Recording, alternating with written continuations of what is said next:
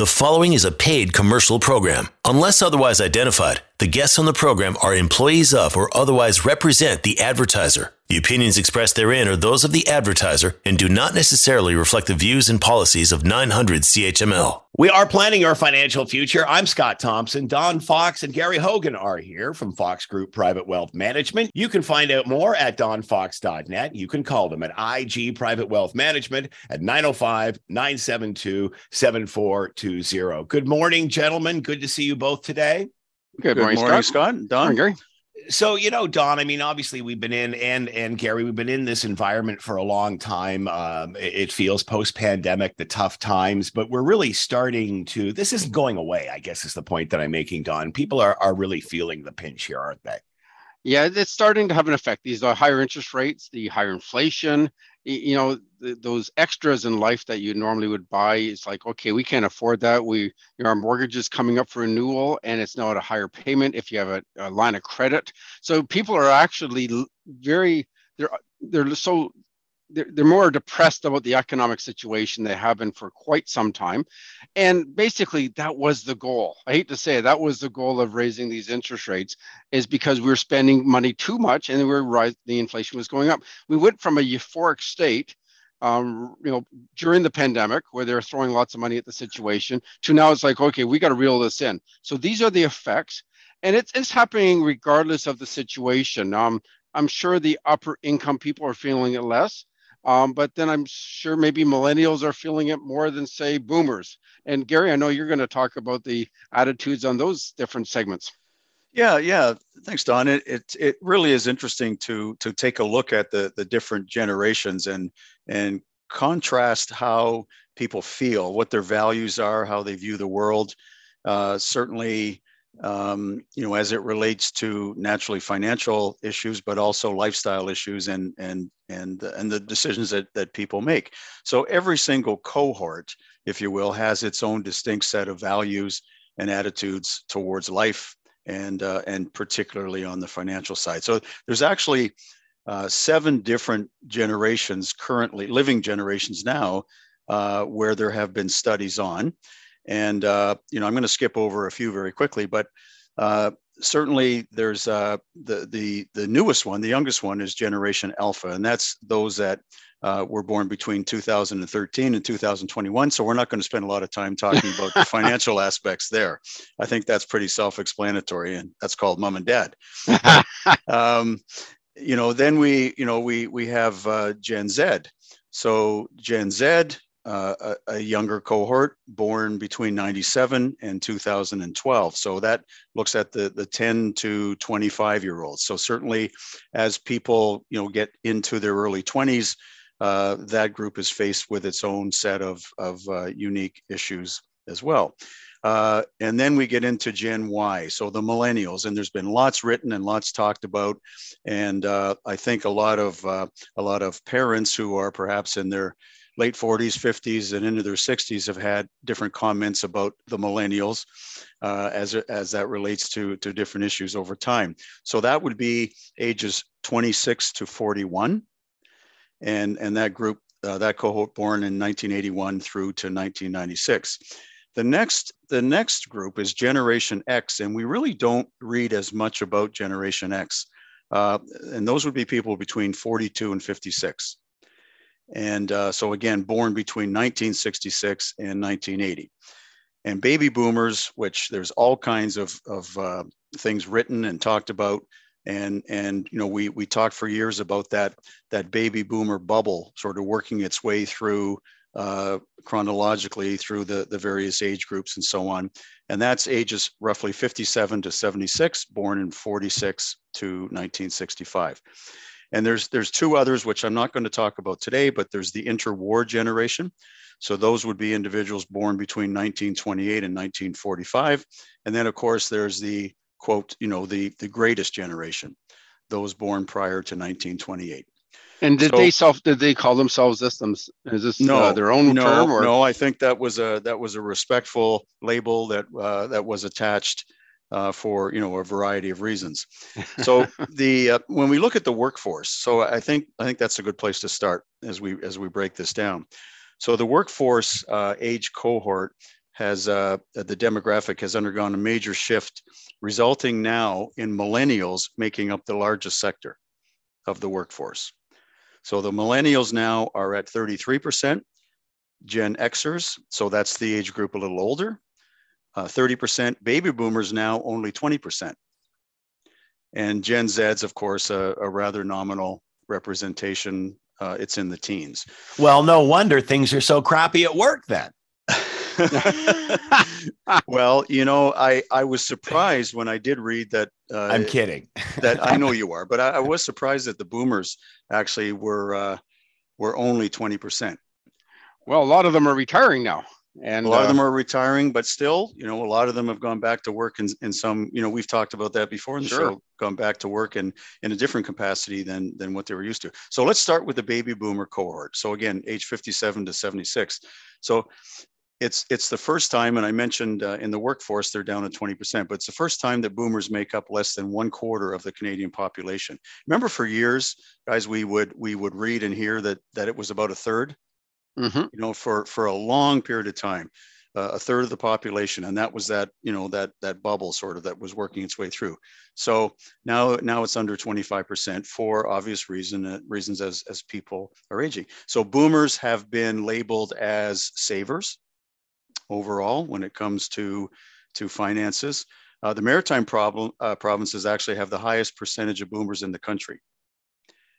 And when I read that, I wasn't overly surprised. A lot of people, especially in recent years, a lot of people have been relocating after they've retired, relocating down to the Maritime provinces. So surveys indicate that boomers are generally optimistic about their financial futures. And if there's any concerns really at all, lingering concerns, it's obviously some health and in some cases, some financial challenges. So what they focus on, what's important is their social well-being. Financial security is right near the top of the list, along with health. Independence is also important. And 63% of the survey that was done felt positive about aging. And then when we looked at people over 80 who are beyond the boomer generation, they even had a more positive attitude about most aspects of living, of aging, I should say, sorry. So the majority of boomers that were surveys indicated that they had strong social networks. So 70%, 60% said they were socially engaged, 72% said they had adequate financial resources. And most of those people were people that dealt with a financial advisor on a regular basis. They were able to access the healthcare and community resources that they needed. 68% said that. And they had confidence that they would be able to age in their own homes. And on the flip side, the percentages were there, but they were rather low. So under 25% of the people who had concerns about the things that I just went through. And this was all based on the Canadian National Institute on Aging, the surveys that were done. So what's important to baby boomers from a lifestyle standpoint, very quickly: dinners, concerts, vacations, things like that, where they feel they have the funds. Traveling is something that was, at the top of the list. Well, being a boomer here, Gary, I would go check, check, check, check. So yeah, I agree with all of those things. How about you, Scott? I would agree, absolutely. Yeah, I may even add a couple more, but yes, that's good. Yeah. Well, there's always more, right? It's okay to be greedy when we're talking about what we want for ourselves. So, and then we move into the Gen X cohort, so 42 to 56. This group basically, if in terms of how it's categorized, is relatively affluent, somewhat traditional, preference for or eager to learn new technology, that type of thing. Tend to graduate from post-secondary education, have a higher than average income, and close to 25%. This is interesting. Close to 25% were not born in Canada of that age group, 42 to 56. Laser focused on getting or having the job that met their objectives, paying off student debt, and entering the real estate market. And really a focus living to work for at least 4 stages of their cohort. It was really important. What they did for a living was really important to them. and becoming more financially literate was critical. They took on higher levels of debt over time. And when you think about it in that age range, kids' education, in some cases, people remortgaging or buying a secondary property, buying the cottage, that type of thing. And they were very values-based, and increasingly in senior positions in today's corporations and organizations, that age group from 42 to 56. And when you think back a couple decades ago, it was the profile of people that had very senior positions in corporations and organizations were older. So we see a real shift there. Now the millennials, 26 to 41, are the spenders, or they have a propensity to spend. And for the first time now, currently, millennials outnumber boomers in the 6 largest Canadian urban centers. And those are pretty easy to identify. The millennial cohort is the fastest growing generation, greatly due to immigration. So because immigration has been increasing over the years, we know that. And 1 in 3 people age 15 to 64 are millennials. So that, wow. Often considered less focused than Gen X cohorts, tend not to prioritize their careers as much, feeling that they'll never be able to afford what their parents have acquired over time. So more of a work to live. They're working to live mentality.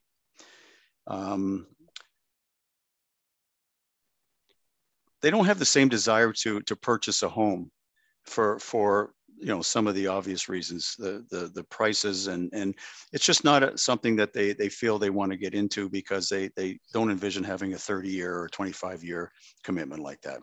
So there's a lot of differences, in the millennial group compared to the older sectors. And Don, we see this with people that we work with. We see, we may have been working with a couple for 20 years.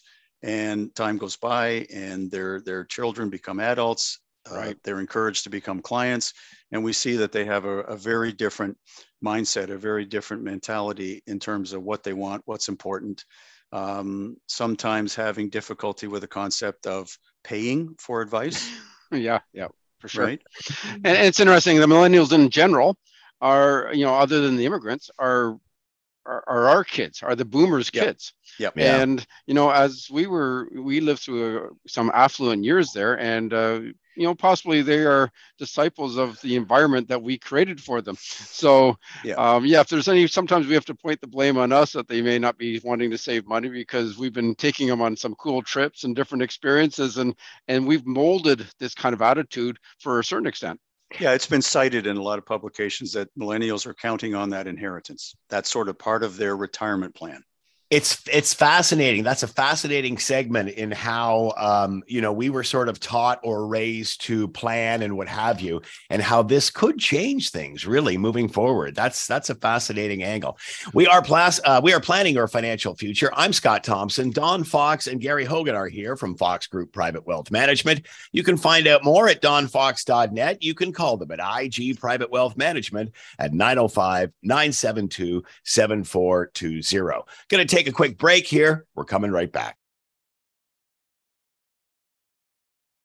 You are listening to a paid commercial program. Unless otherwise identified, the guests on the program are employees of or otherwise represent the advertiser. The opinions expressed therein are those of the advertiser and do not necessarily reflect the views and policies of 900 CHML. We are planning your financial future. I'm Scott Thompson. Don Fox and Gary Hogan are here from Fox Group Private Wealth Management. You can find out more at donfox.net. You can call them at IG Private Wealth Management at 905-972-7420. All right, Don, you're going to talk about the big picture, but which big picture are we talking about here? The big investment picture. And we get this every year. So it's a very cool graph, and we're more than happy to send an e-version of this, a soft copy, over to any of the listeners if you just want to send us a note. It goes over everything from 1935 all the way to 2022. And it will talk about what was the inflation? Who were the presidents of the United States? Who were the prime ministers of Canada? And what events took place? You were talking about boomers. Well, the baby boom, which were not called boomers back then, that started in 1946, according to this. Around the Cold War started at the same time, and the Korean War was soon after. World War II was in there. Different. It was kind of interesting. Business Week said it's a death of equities, and that was in 1979. Well, that was just before the market went for a massive bull run. Okay. And Time magazine came out in 1989 with buy stocks? No way. That was their front page of their magazine. And again, great opportunity to be buying because it was a massive bull run. Now, bull, again, for the listeners, that's an up market, and a bear is a down market, basically. So it has 9/11, has all the kind of events that take place. And this is why I'm bringing this up, because we're always talking about what events, what about, say, the Russian war or the invasion, if you will. What about the inflation rates? How is that affecting? What about the interest rates? What about our dollar? And there's so many different aspects. In fact, the dollar is also in here. Our dollar peaked at $1.09 going back to 2007-8. Well, its worst case was it was a 62-cent dollar at one time. And That was in 2003. And that was actually, there was talk of at that time, should we just convert our dollar to the US dollar back in 2003? Well, the next thing is we're super strong and our dollar's worth more than theirs. That is not the norm. But it has happened a number of times over the last, and this goes back to 1935 rather. So, at 65 and another 20 some odd. So, we're talking about almost 90 years here. So it's a lot of span. Now, the one thing I wanted to, it also talks about bulls and bear markets and so forth, but it's kind of interesting because over the long haul, and the longer you go, the better indicator of what the performance will be. The inflation rate for that whole period of time has averaged 3.5%. Now, I know their governments are trying to get our inflation rate back down to 2, ideally 3. Well, it's actually been 3.5 for this 80 some odd year period of time. And so the Treasury bill rates of return, if you just locked your money in T-bills, have been 4.2%. So not a great increase. Bonds have averaged 5.7. Okay. And that's where you lock your money in 10-year government Canada bonds. And then you get into the stock markets. Canadian stocks have averaged 9.5%. And this is that average I was telling you about. See, that's a 6% real rate of return, meaning this is the amount of return over inflation over this 80 some odd year period of time. And that has kind of been the norm. So if we get way above that, we will likely go back towards that again. We do revert back to the mean. We end up at the average. It is not different this time. And I know when the markets were screaming up, people say, well, it's different this time. It isn't. We end up with a down market later. We'll end up averaging back to this 6% above inflation. And US stocks have averaged a little bit better. They've averaged 11.4% over all this period of time. And then we have an aggressive portfolio. And that basically has got Canadian 40%, US at 25% of the portfolio, US small cap 10%, international stocks at 25%. So you're diversifying. It's actually interesting. The more you diversify, how it straightens this lineup. There's always risk. And so it's averaged 10.5% by having an overall portfolio. Gary? Yeah, Don, that just sparked a thought. In terms of some people who are flocking to GICs right now after the year that we've had. And the GIC rates right now are not even where inflation is, to your point. Yeah, and GICs, and I'll get to that, and taking that year out of the market or even 6 months out of the market after the market's had a bad year is absolutely the worst thing you can do.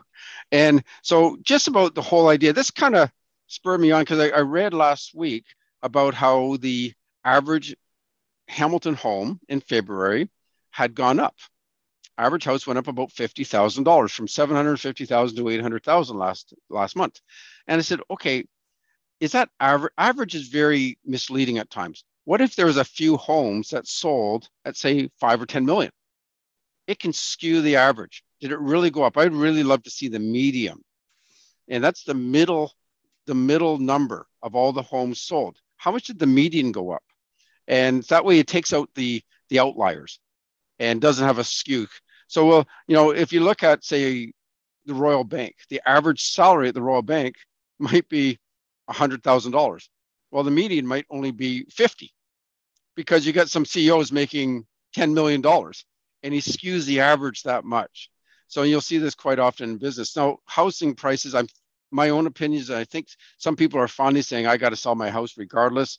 And you're starting to see some of the higher end houses being sold finally, because they sat on the sidelines because they thought the markets may recover. So the same happens with stocks or investments. So the same time last year, the average return for the Canadian stock market was 25% for 2021. For 22, it was -6. The US stock market was 28% 21. For the last year, it was -12. The international market was 8%. Last year was -8. Sorry, it was 10% up, and now it's -8. Bonds were -5%. So these are Government of Canada bonds, super safe. -5% in 21, -13% last year. Like worse than all the stock markets. And these are Canadian bonds. T-bills only did 0.1% there, and they actually, as you know, interest rates are rising, so they averaged 2.4 last year. Inflation, it was 4.9, and it was 6.2 in 22. So you look at all this data and you say, wow, that's a lot of fluctuations. How can that turn? So people often show our clients, and I find it very misleading, because I'd rather tell clients the stock market will generally average 6% above inflation, because that is the 100-year average. Well, if you get a performance blip, for example, the last 5 years, if you looked at this last year, this big picture a year ago, you would have seen the Canadian average was 10% and inflation was 2. So it's 8% above inflation. The US stock market a year ago, if we were talking, was 17% average return for 5 years. Like absolutely amazing return. Inflation, again, is only 2%. So you're saying, wow, that's 15% real rate of return. That's quite good. And that's a 5-year period. How much could it change? Well, actually, it can change a lot, because this year, the 5-year return's down to 11. It dropped by 6% because of one bad year. Well, what about the 10-year? 10-year must really tell the whole story. And this is the problem with short averages. The 10-year return for Canada last year was 9%. Now it's 8. So not much different. The US, it was 19%. Now it's 16. And international was 11 down to 9. So you're starting to see it's getting closer, but still, it still has some variance, even though it's a 10-year period of time. One bad year can really upset things. So when you get down to the 50-year averages or the 25-year averages, you don't see much change at all. And at the end of the day, you got to just be careful. You look at the longer term, you look at these big pictures, and you say, okay, what has it done for the last 50 years? That is the norm. It really takes all those outliers out. And we're going to have those negative years. So an aggressive portfolio, generally speaking, is a mix of many of the stock markets, as I just mentioned to you. A moderate one would have 40% bonds. So moderate is your classic portfolio for pensions, where you have 40% in bonds and 60% in stocks. And 30% would be in Canada, 15% in US, and 15% international. So moderate must have done pretty good last year, because, it's so volatile in the stock market. Weirdly enough, moderate was -10% last year. Bonds, as we talked about, bonds had a negative year, and stocks had a negative year. In fact, bonds with interest rates rising so much, it had such a impact on pensions, on everybody's holdings. In fact, there was nowhere to hide. So we have this chart, and it's called Why Diversify. And Franklin Templeton creates this chart every year. And last year, the best performing area in the whole market was -5.84. That was the Canadian stock market. Okay, so there was nowhere to hide. You normally say, okay, well, if stocks do poorly, the bonds do well. And again, didn't happen last year. US bonds were -7. Global bonds were -10. And Canadian bonds were almost -12. So trying to be safe did not work last year. In fact, the only place that made money was cash, which is rare, and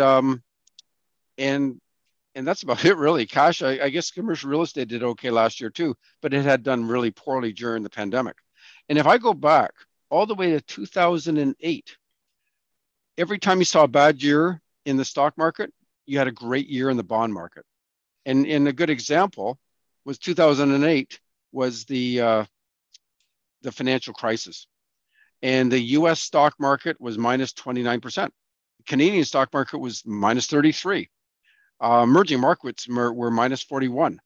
Well, what were the top performing areas that year? US bonds did 31%. Global bonds did 31% also, and Canadian bonds did 6%. So that's the normal seesaw between bonds and stocks. You have one that will pick up the other. This time there was nobody picking up the other one. They're both doing poorly. And so this is why we diversify. And you always have to look long term, because otherwise you'll drive yourself crazy. And it is so important to have a professional running your portfolio, because if you miss the boat, as Gary mentioned, you'll miss out on a lot of return. In fact, anytime the next 12 months after the end of a bear market, and let's assume the bear market ended at the end of last year. I hope so anyway, but let's just assume it was. The following 12 months after a bear market, a fully invested stock portfolio had an average return of 37%. Okay, so any of those people that say, you know what, I've had enough, I want it in a 1-year GIC that you can get 5% right now, you could be missing out on a massive opportunity. You know, the old adage, Don, I'm reminded of as you're talking is, you know, it's time in the market, not trying to time the market. And, you know, a lot of people were taken aback in the past year with what was happening on the fixed income, the bond side, because it doesn't happen very often. You know, and interest rates don't rise as quickly and so aggressively as they did in that period of time historically. But yeah, time in the market is really what we try and promote. Yeah, time in the market. When you have the money, you have to invest in just long term. You'll get a decent rate of return. And at the end of the day, it's how are you doing above inflation? So I took a look at my own kind of situation. Born in 1963. Okay, so if you put $1,000 in 1963, it would be $2,600 if it was in T-bills. So it really didn't grow much. In long-term bonds, your 1,000 would have grown to 6,200. In international stocks, it'd be worth 16,000. Canadian stocks would be 42,000, and US stocks would be 133,000. Now, who's to say we knew which one was going to do the best? So let's say we just split it amongst into an aggressive portfolio. Your $1,000 would have grown to 71,000. It sounds great, but you have to remember that $1,000 would have grown to about 10,000 just on inflation alone. So to put it in perspective, I thought, okay, what exactly did you buy for $1 in 1963? 60 years ago, what could you buy for $1? And weirdly enough, you could buy 3 cans of Planter peanuts, cocktail peanuts, 3 of those cans for $1. Those same cans right now cost $10 for this exact same. You could also buy 3 cans of chicken of the sea tuna, okay, back in 1963 for $1. Those same 3 cans cost $11.50. So another way of looking at this, what if you simply took your dollar and you stuck it in a bank account that's currently earning 0, and you say it's safe, you're not making any money? Right now, you pull it out 60 years later, you can buy 1/3 of a can of peanuts. Okay. And it's literally, you get peanuts for that dollar now, as we all know. It's brutal. So had you put your money in T-bills over that time, you could buy 5 cans of peanuts. Now, this is if you never had to pay any income tax on the interest, which we know is wrong. So instead of buying 3 cans for $1, you invest in T-bills thinking you're being safe. Well, you only can buy 5 cans after 60 years. Well, what if you put it into an aggressive portfolio which is owning the shares of companies throughout Canada, US, and Europe. You can now buy 150 cans of peanuts. And that ain't peanuts here, folks. Okay, that's a lot of money. That's a lot of cans. So the whole point is investing is key long-term, as Gary mentions, time the market and looking at the big picture. This all comes into play because we really want people to have a better lifestyle over the long run, which means you don't have inflation eroding it every year. And it slowly does. And those people that are buying, as you mentioned, GICs at 5% with inflation are currently at 6% and having to pay tax on that 5%, you actually can buy less stuff next year. You can think of the big picture and you'll be in great shape. We are planning your financial future. I'm Scott Thompson. Don Fox and Gary Hogan are here from Fox Group Private Wealth Management. You can find out more at donfox.net. You can call them at IG Private Wealth Management at 905-972-7420. Going to take a quick break here. We're coming back. You are listening to a paid commercial program. Unless otherwise identified, the guests on the program are employees of or otherwise represent the advertiser. The opinions expressed therein are those of the advertiser and do not necessarily reflect the views and policies of 900 CHML. We are planning your financial future. I'm Scott Thompson. Don Fox and Gary Hogan are here from Fox Group Private Wealth Management. You can find out more at donfox.net. You can call them at IG Private Wealth Management at 905-972-7420. This is something that we've talked about on this show and mine quite a bit. And for some reason, even post-pandemic, it's increasing, and especially around tax time. And you've got a segment here on tax time scams. Yeah, and I have certainly had clients over the years that have been victims of such things. And Don, I suppose you've experienced that too, I would think. Oh, absolutely. 36, 37 years. Yes. So, but it certainly the frequency of this is much greater in today's world for a lot of reasons. So let's look at some scenarios here. So basically, the phone rings and we're talking primarily about people who are aging, because that is where the culprits target as much as they can. So the phone rings, you pick it up, and the caller identifies him or herself as being from the government. I'm calling from Canada Revenue Agency, etc. I'm contacting you on a problem with your taxes. So your heart starts to race. You're 75, 80, 85 years old, and you begin to wonder what could possibly be wrong. What did you do? And what are the ramifications? And often these calls are early enough in the morning where people are not into their day yet. And so, you picture investigations, fines, and all sorts of trouble. And all those thoughts begin to spin through your head while you're trying to listen at the same time to what's being said. So when you start to ask questions, the caller becomes aggressive. And for those listeners that have experienced anything like this, they know exactly what we're referring to here. And they threaten serious consequences: police, criminal charges, possible jail time, a lot of extreme things if you don't provide specific information and make whatever outstanding quote unquote payment right away that's required. So that's called the telephone phishing scam, PHISHING. And those scams are all too common during tax preparation season, which is what we are in the midst of right now. And the more sophisticated the telephone scammer might, for more sophisticated ones, for example, they might even have a telephone call display ID that looks official. And so, so people need to be very careful, and it's better to be, to have the antenna up and challenge such things than to feel that you're obligated to go along. Sometimes people are contacted through a very official looking email message that demands personal information or perhaps a payment. And that's also a phishing scam. And bogus requests can also be sent through regular mail. And Don, we, through our daily work, we are constantly reminded that we need to be very careful when we're receiving emails and identify absolutely. what are legitimate or not.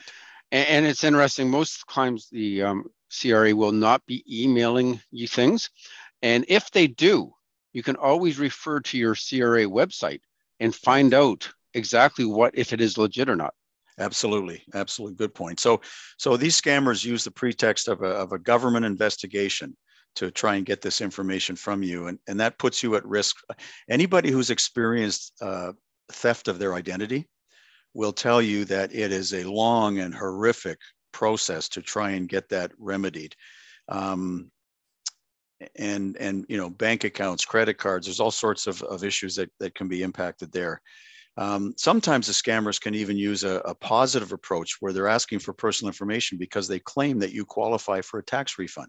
I've received emails like that before too, and or some sort of special benefit. And as Don said, government communications will never be via text or Facebook or WhatsApp or any of those types of platforms. So it's really important to understand that, and do not provide any personal information when you receive any sort of contact like this.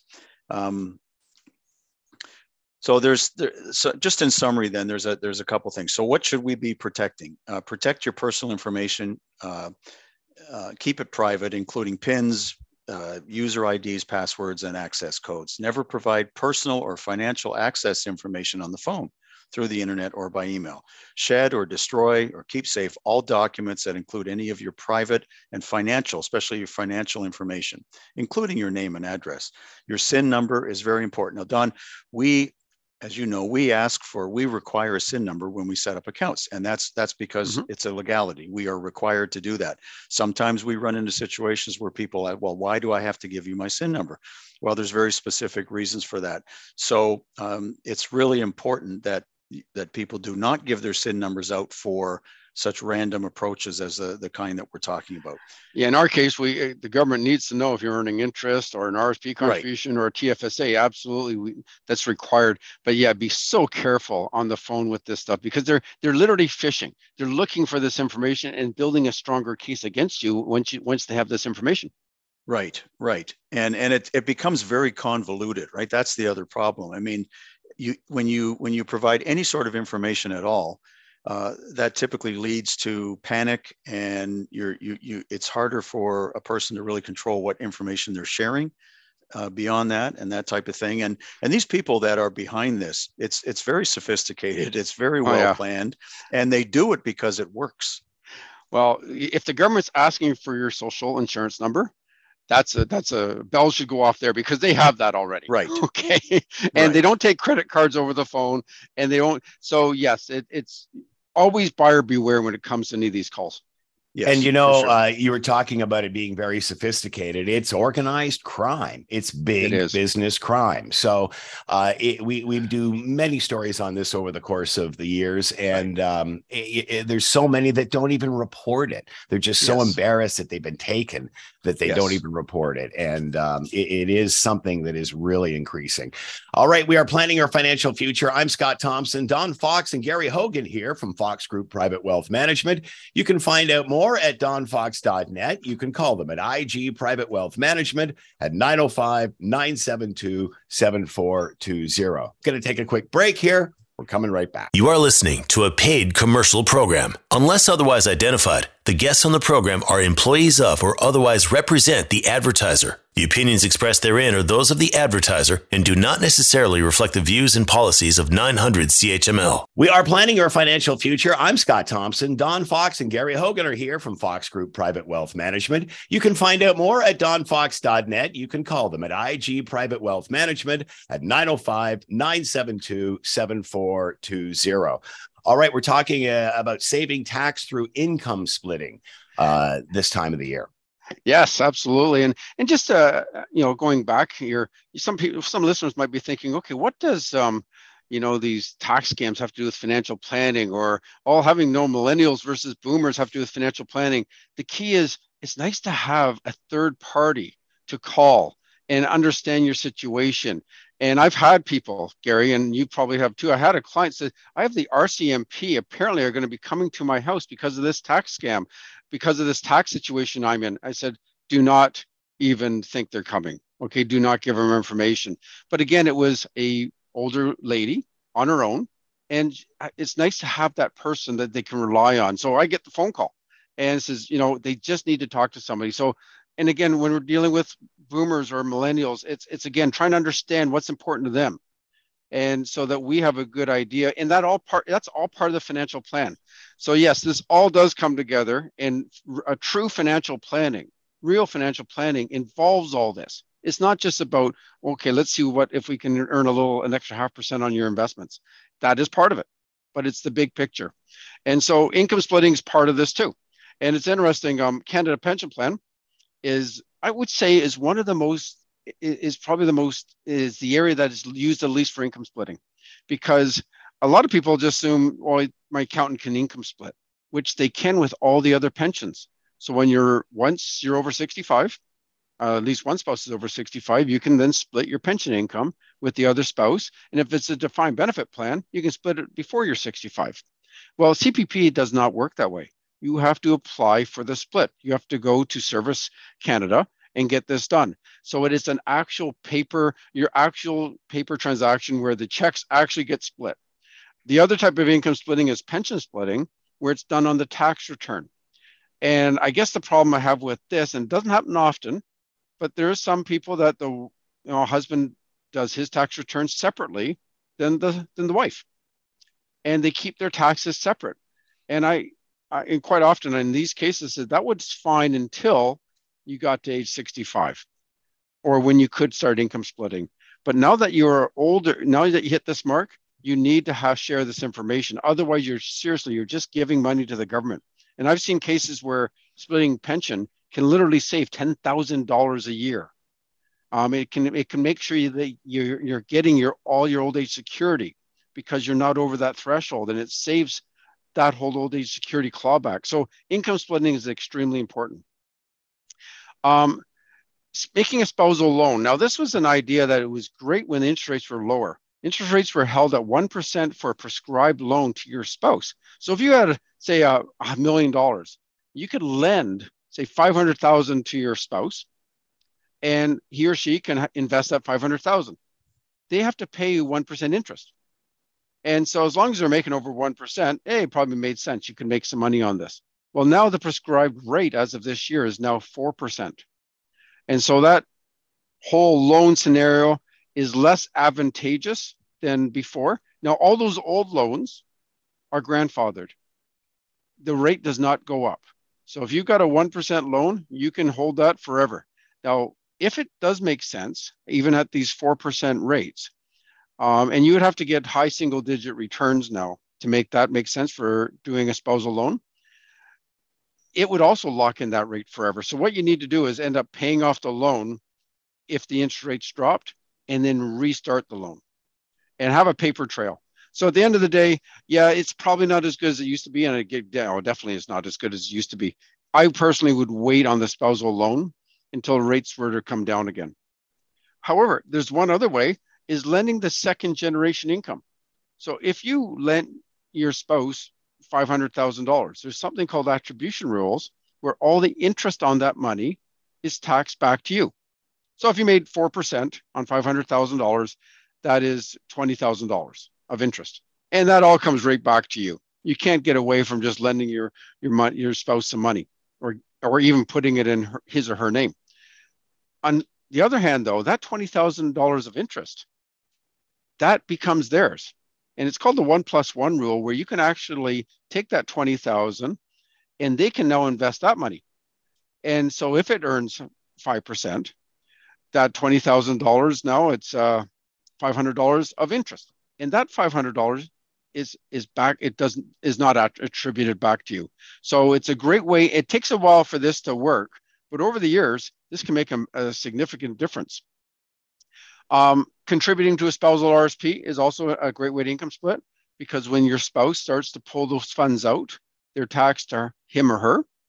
And giving assets to an adult child, there's no attribution rules there. So as long as you're over 18, it's not a loan, they can invest those funds.